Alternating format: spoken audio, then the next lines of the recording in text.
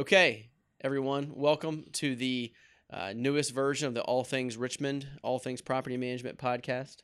I am lucky enough to be here with Dodson Property Management's VP of Single Family Management, Mr. Timothy Wehner. Welcome, Tim. I hope they'll be able to put in some clapping in the effects Whit'll get in the some studio. applause in there. That'll be great. So Tim oversees Dodson's single-family division, which includes single-family homes, small apartment buildings, and homeowners associations.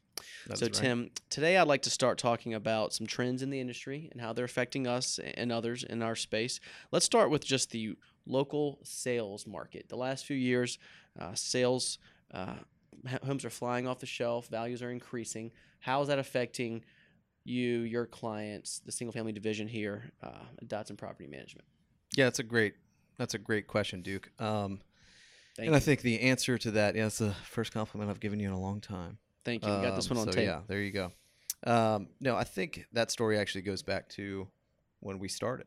Well, obviously you started before I did, but 2007. Yeah, you started in 2007. When I came on board in 2009, we were really Pretty sad time in the real estate market. Really right in the midst of the real estate decline, which you can tell our grandkids about it. Like we lived throughout the Great Depression, we lived through the Great Recession, and started a business. That's absolutely true. Yeah. There's a number of things we can tell our grandkids about these days, but maybe that's a different podcast. But no, so we were right in the midst of this extreme decline in Richmond, and fortunately for Richmonders, I know it maybe didn't feel like it at the time, but we're a little bit insulated with our proximity to Washington, D.C. We're a state capital. Our real estate values never plummeted as bad as a place like Cleveland, Ohio, or Jasper, Missouri, probably. So you a big Jasper guy? Huge Jasper guy. We were lucky in that sense, but at the same time, folks who ended up becoming our clients because they were looking for jobs out of town, they were going elsewhere. They didn't feel that way, but it was good for property management at the time, and people who were good at property management because you were able to pick up a lot of accounts. People were, like I said, were moving for jobs. People were underwater on their houses, so they weren't able to sell them at that point. Fast forward now, 8, 9, 10 years later, the real estate market in Richmond is, like you said, it's going haywire. Property values are finally catching up with that median income. So you look at a chart, usually median income and home prices are steadily rising. Median income in Richmond rose pretty heavily for a while without home prices catching up, and now we're kind of that's reversing, and they're evening out there. So people are now not as underwater on their houses as they were at one point. Some people even have plenty of equity in their Equity? house. What's that? Equity. So, as property managers, that presents some interesting dynamics. We've got a lot of clients that are coming to us and saying, listen, I had no intention of ever being a landlord, don't want to be, love your company, but I'm going to sell because I can make some money on this. I can make $30K. I can make $40K, which is amazing to think about, even though it's been 10 years. And so, we're losing a lot of clients, whereas in that 2010 to 2016 range, we were losing about 7 to 9% of our clients on an annual basis. Last year we lost almost 18%. And that is not because we're doing a worse job. That's literally, you look at the numbers, it's strictly sales. People are going and they're selling their homes because they can make some money off of it. So that presents some interesting problems if you're a property management company in growth mode, because people who were landlords aren't necessarily selling right back to landlords. They might be selling to people who are going to be living in those homes. So you're going after a different market. You're kind of doing podcasts in order to attract a different type of client. Turner sunglasses? You're wearing sunglasses, which I'm sorry, I can't see anything. I'm going to wear my regular glasses here. Thanks for being a sport for at least a few minutes. Yeah, there you go. But so it presents some interesting dynamics and some interesting problems, and some interesting opportunities. I think it keeps you on your toes as a property manager, making sure that you're in front of the people that you need to be in front of, and that you're providing the right service to those folks. Sure. So in addition to the shifting, great answer, by the way. That's a good one. Wasn't succinct enough, but it's a podcast. Can you be more succinct in future answers? Okay, you're right. So in addition to the shifting sales market, what other trends or noticeable changes have you seen in the property management space? And I guess to give the reader some the readers, the viewers, some context. Tim is the regional vice president for NARPM, which is the National Association of Residential Property Managers. He's NARPM smart. So you attend numerous conferences. You know folks like us across the country. So you should have your finger on the pulse of what's happening out there in the property management world. So tell us about some of those changes. Sure. So, I think one that is really impacting property managers right now that's, when you say trends, the one that first comes to mind is consolidation. So property management companies that are going out and looking to acquire other property management companies, whether they have, got a bunch of funding from a venture capital firm and they're going out and trying to buy other companies, or whether it's a smaller company with 40, 50 units and they're just trying to acquire another company that might have 10 or 20. You see that going on across the country right now. And, it, again, presents some interesting talking points. I'd love to hear your viewpoint on it as well. But I think it actually is, I think it's helping the industry because, again, it is pushing things in the right direction. Most of those larger companies that are buying up some smaller ones have some systems in place that are, proven systems, let's say, and they are elevating the industry. They're helping introduce new things like great new technologies, which is probably another trend. I think that is something that in our industry had been lacking for some time. You saw it in the multifamily space. You saw it in the commercial space, vendors all over the country that were having a really positive impact on those businesses and the way those businesses service their customers or their clients, really, either their tenants or their owners. But now you really see it in the single-family property management space and the small multifamily space. And it's not just one. It's not just one company that specializes in something. There's actually then they're starting to have competition in the technology space. So you've got some multiple choices. You've got things that offer different things for different companies, and so that's another trend that I see every day. But back to the consolidation thing, I'd love to hear your perspective on that. Well, yeah, it's interesting. Single family has been the most fragmented part of the property management industry for years, and because of the technology you referenced, because of the automation, property management companies like ours can be more efficient and therefore more profitable, and that attracts more people to the space. And so when one guy figures it out, he can grow his company and he starts buying more, then the private equity kind of follows. They see property management as this recurring revenue, predictable revenue type business, which is awesome in that regard. And so I think consolidation has been inevitable, and it's happening. And I think it's interesting to see how it'll shake out. I think there'll always be the room for the mom and pops and the boutiques. Sure, absolutely. But I think the folks that are consolidating on a big scale are going to start wreaking a little havoc in certain markets, and we'll have to see how it shakes out here in Richmond. I compare it almost to like the institutional investor when it comes down to buying single family homes when that first started to hit the market in, what was that? Was that 2010, 2011? Yeah. There is still plenty of room for the investor that wants to buy 5 to 10 to even 20 properties as opposed to buying 150 and holding them in one place. So yeah, I agree. But even then the institutional investors that came into town, they did push the smaller investors in some ways that were positive. So I agree. It's interesting. So let's talk about some of the technology you referenced. What kind of technology, let's say over the last 3 years, has really affected our ability to manage properties, affected the client experience, the tenant experience the most in your mind? Sure. So I won't name names or endorse anything. Sure, you can. But I think the one that so specifically as a tool, technology that's helped us be more efficient, I think, is work order software, work order management software, and so maintenance workflow software. If that's how you want to call it, maintenance workflow. Sure. Yeah, sure. And I think what that has allowed us to do is, streamline work orders. So our customers are.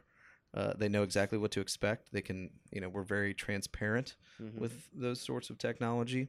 They know when a vendor's supposed to be there, how long, if you've actually attacked their work order yet. So they know that you're actually doing their job as opposed to just calling in and, you saying, hey, I'll take care of it, and then they wait 3 weeks and nothing's Yeah. done. They know what's going on in the process. And it's also, I think, one of the main keys is it has allowed us at Dodson Property Management, and I think as an industry, to handle work orders the way we had always intended to handle work orders, which is we are a manager of that situation. We are not going out and fixing the problem, as some tenants think we do. We're going to go fix a leaking toilet. I know Whit probably can't fix a leaking toilet, can you? I have before. I wouldn't say it's my specialty. Picture it didn't happen. No, I swear. It was at my parents' house over Thanksgiving. My grandparents were there. I did have to call a friend. So, yeah, my buddy Nate came over and helped. That's very nice. But I did fix it. Gotcha. That's amazing. And I installed a bidet at my house. So, yeah. We won't Can we get cut into that? Yeah, from we the can tape? cut that. You said you can't edit this, but dear God. Yeah. Okay. Anyway, but so back to workflow software. It's workflow software. So it has really allowed us to manage the process as opposed to being in the middle. So instead of making 4 phone calls, one to the vendor, or receiving one from the tenant, making a call to a vendor, then trying to schedule it with the tenant, then trying to schedule it back with the vendor, then back and forth, and then if the vendor no shows, then you're on the phone call again. You are able to, whether it be in the field or at your desk, you're able to manage that process. So I think that one's been the biggest impact. It's allowed us to manage more units per person. And I think, as a business, that's something you've always got to keep your pulse on is, being profitable. And that's part of that. Sure. Okay. Any other technologies you want to talk about other than maintenance workflow? I think, showing technologies, there are a couple out there that allow you to have showing scheduled for you. I think those make you more efficient. Those lock boxes, self-showing lock boxes. I think that's going to be a wave of the future once landlords... They've been around for a while, but I feel like adoption's really taken off lately. Comfort with them. Yeah, that's a great way to articulate that. One thing that I am currently in the midst of exploring is smart home technology and how that's going to impact the market. I think that as there are more Alexas and Google Homes and Nest thermostats and August locks that you can lock and unlock with your cell phone and they read when you're walking towards the door. Right. I think that's going to be a huge part of the market because why would a renter not want that? Right. They're not going to want to put it on a house that they're not going to live at forever. Right. But if you can provide that as a landlord, wow, how does that set you apart in the marketplace? Sure. And so we're currently exploring how to do that. And I think that's something that we're going to try to adopt and be early adopters in our marketplace on. Do you want to touch on automation, virtual assistants, and how that's affected our space as well? I think all of the stuff that I really just talked about is kind of, kind of hits that automation point. But the virtual assistant thing, I think that just quite simply, it's a time saver. It gets some of the what kinds of tasks do you guys throw onto VAs these days? Yeah, so anything from invoice processing and paying to commission worksheets where our property managers are paid commissions. Like they do all of that kind of, I hate to say mind numbing, but at times can be mind numbing work and allows us to focus on what we're good at, which is customer and client interface. That's a good question because if we're automating showings, maintenance workflow, mindless tasks, and what would you say you do here? What would you say you do here? Yeah, and I think you're seeing it. We spend time trying to educate the public on things. I'm a people person. Right, I deal with the people. Right. Well, you and I heard it, Duke, all the time. Yeah. Nobody ever answers their phone. I can never get a call back in time, and I feel like we were really good at it too. Right. And so, you use those tools to deliver a better customer experience, and I think that's what this marketplace is looking for. Renters, it's like getting stuck in traffic before a meeting, and you're late. The person you're meeting doesn't really care. It's not their problem. And a renter, they no longer care that it's not their home. Their expectation is that they are serviced almost like a concierge. Like we're almost a concierge service these days for them, and we have to adjust to that. And if that means automating a few things, but still trying to engage your customers through social media, through blogs, and those sorts of things, then that's what it takes. Sure. And I think that benefits our industry because we are, like I said, educating people about what property management is while actually delivering a good experience to them as well. Cool. Okay. That was another good answer. Was not a good answer? No, I said that was another good answer. Oh, yeah. I would like to cut two good answers. I would like to cut the bidet thing, though. Can we do that? Just keep saying bidet over and over again. So okay, let's talk about the shift in rental property ownership. The population is aging, and how's that? What have you seen amongst the shift in demographics? Sure. So I have only anecdotal evidence really to support this as far as the rental game. Mm-hmm. However, home ownership, excuse me, has been at an all-time low, especially among millennials. And everybody always wants to say millennials are living in their parents' basements, right? That's the super cool hip thing to say, is that, man, millennials, they just won't get out of their parents' basements. Well, research actually shows that millennials are dying to get out of their parents' basements. Mm-hmm. They don't want to live there. And there's a couple things that I think are going to start being trends there. Millennials are actually saving more money. They're starting to get less debt per capita than previous generations as they're coming out of their parents' basements. You can see home ownership affordability, which for the last 3 years has been, at an all-time, I guess if you want to say high. It's you can't afford homes. Mm-hmm. It's been the worst since the 1930s or 40s. Mm-hmm. That is going to start decreasing, and as builders start to catch up with home builds, as millennials start deciding that they are okay living outside of the city, Mm-hmm. they're going to start buying homes more and more. Mm-hmm. So I think those numbers, while they may never recover to overall home ownership rates, at some point their grandparents aren't going to have that home anymore, and there's going to be opportunities for them to buy, and affordability is going to come down to places where they can. And so you're going to probably see a shift of both just regular homeowners and investors, Mm-hmm. Getting a little bit younger. So I think that's a good reason as to why, utilizing some of that technology, smart homes, things like that, is going to, if you're a property manager, adopting those things now is going to help you position yourself in the marketplace. Mm-hmm. As you never want to say older investors are dying out, but at a certain point you want to cash out, right? Mm-hmm. You might want to be 85 and still own a couple rental properties, but you may want to cash out and get some of that money back, especially right now. Sure. So we'd like to close with some rapid fire questions. Ready? Man, is this like being on the what's that thing on ESPN, the Coors Light hot seat? Are you allowed to mention CL Smooths? Sure. That's yeah. It's Facebook. Once we get really big, yeah. All right. So, best rapper from the '90s. I know what you're gonna say. Just say it. Best rapper from the '90s? Or how about your favorite rapper from the '90s? You probably want me to say Nas, right? I want you to say what's in your heart. Well, Nelly, you think I'm going to say Nelly, but I consider that 2000s. I was going to get, okay, so 90s, yeah, right. Nas. 2000s? Nelly. 2010s? I mean, I don't know. I'm into J. Cole right now. Okay. Is that acceptable? I was thinking, I didn't know what you were going to say for the 90s. I knew you were going to say for Nelly and J. Cole, so we're on track. Yeah. On a scale of 1 to 10, Justin Timberlake's halftime performance? Here we go. It's hard to give anything a 10, right? But I liked it. I thought it was a 9. I can't remember, Super Bowl halftime shows. Yeah, I know. I remember Aerosmith did one year. Like, nothing has been memorable other than the last JT Super Bowl performance. Okay. And so I've got to give it an 8 or a 9. I think the Prince thing didn't quite hit, but the dancing was unbelievable. I'm also a big JT fan. Yeah. Huge JT fan. The Dodson boys could reenact his whole performance. That'd be a fun challenge. I would say our choreographer has over time made our dance moves a little bit easier than the dance moves he does. So I think we'd have a hard time. Okay. But give us enough time. She'd have to dumb it down a little. Yeah, dumb it down. Okay, so what happened to you in your life that made you feel the way you do about pocket squares? I'm not wearing one right now. I'm not. What did you think I was going to say?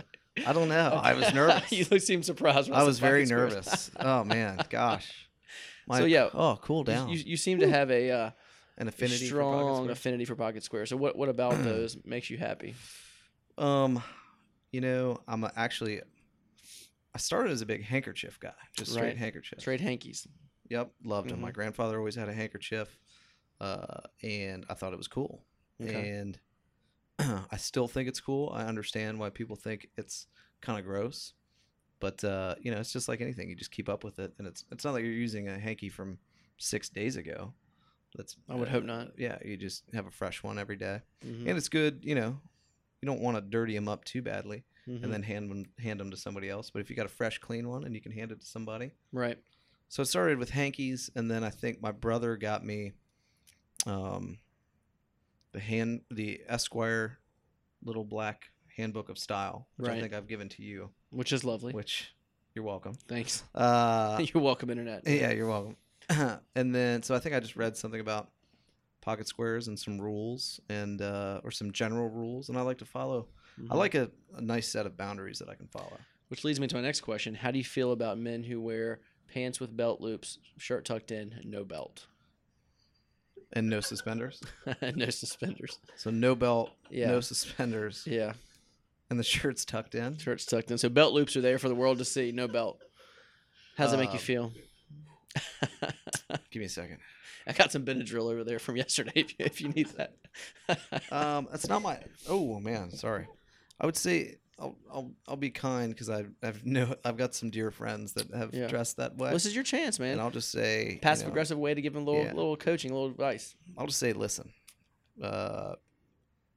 Keep a belt at your office. Keep a belt in your car. I've forgotten a belt before. And luckily, you had a good friend there that had an I extra had a dirty good brown friend- belt good for dirty you. brown belt. Yeah. Anything is better than nothing. Right. I've always felt that like fashion comes and goes, and it's a matter of opinion. But not wearing a belt is just wrong. I've actually seen it like it's super like, and I think now it's gone away, but super trendy modern fashion where you're wearing a suit with a coat and really tight and like super no break pants. Yeah. That was in for a little while. Yeah. Like in New York and big cities like that. Yeah. Quickly went out. Now they're wearing like baggy pants, which I also can't get behind. Yeah. But I'm never going to be a modern fashion guy. I'm always going to be a classics. You can call me kind of like a British classics guy. So can we just title this podcast Tim Wehner, a classic man? Classic man. You can play that song going in and out. Yeah. Well, Tim, loved having you on this version of All Things Richmond, All Things Property Management podcast. Any last minute thoughts, questions you want to throw out there to the Twitterverse, to the Facebook universe? No, I just wish I had some like fast questions for you there at the end. Maybe the next time you're on Next this time? podcast, you'll be ready with those. Yeah, we need one more microphone so that you and I can just do this from now on, and they will interview somebody else. Okay. I think the world deserves that. That's what the world needs. Yeah. Well, thanks for coming aboard this version of the podcast. We loved having you. See It you was next difficult time. to get here. Just walked across the office there. Thank you. Thanks.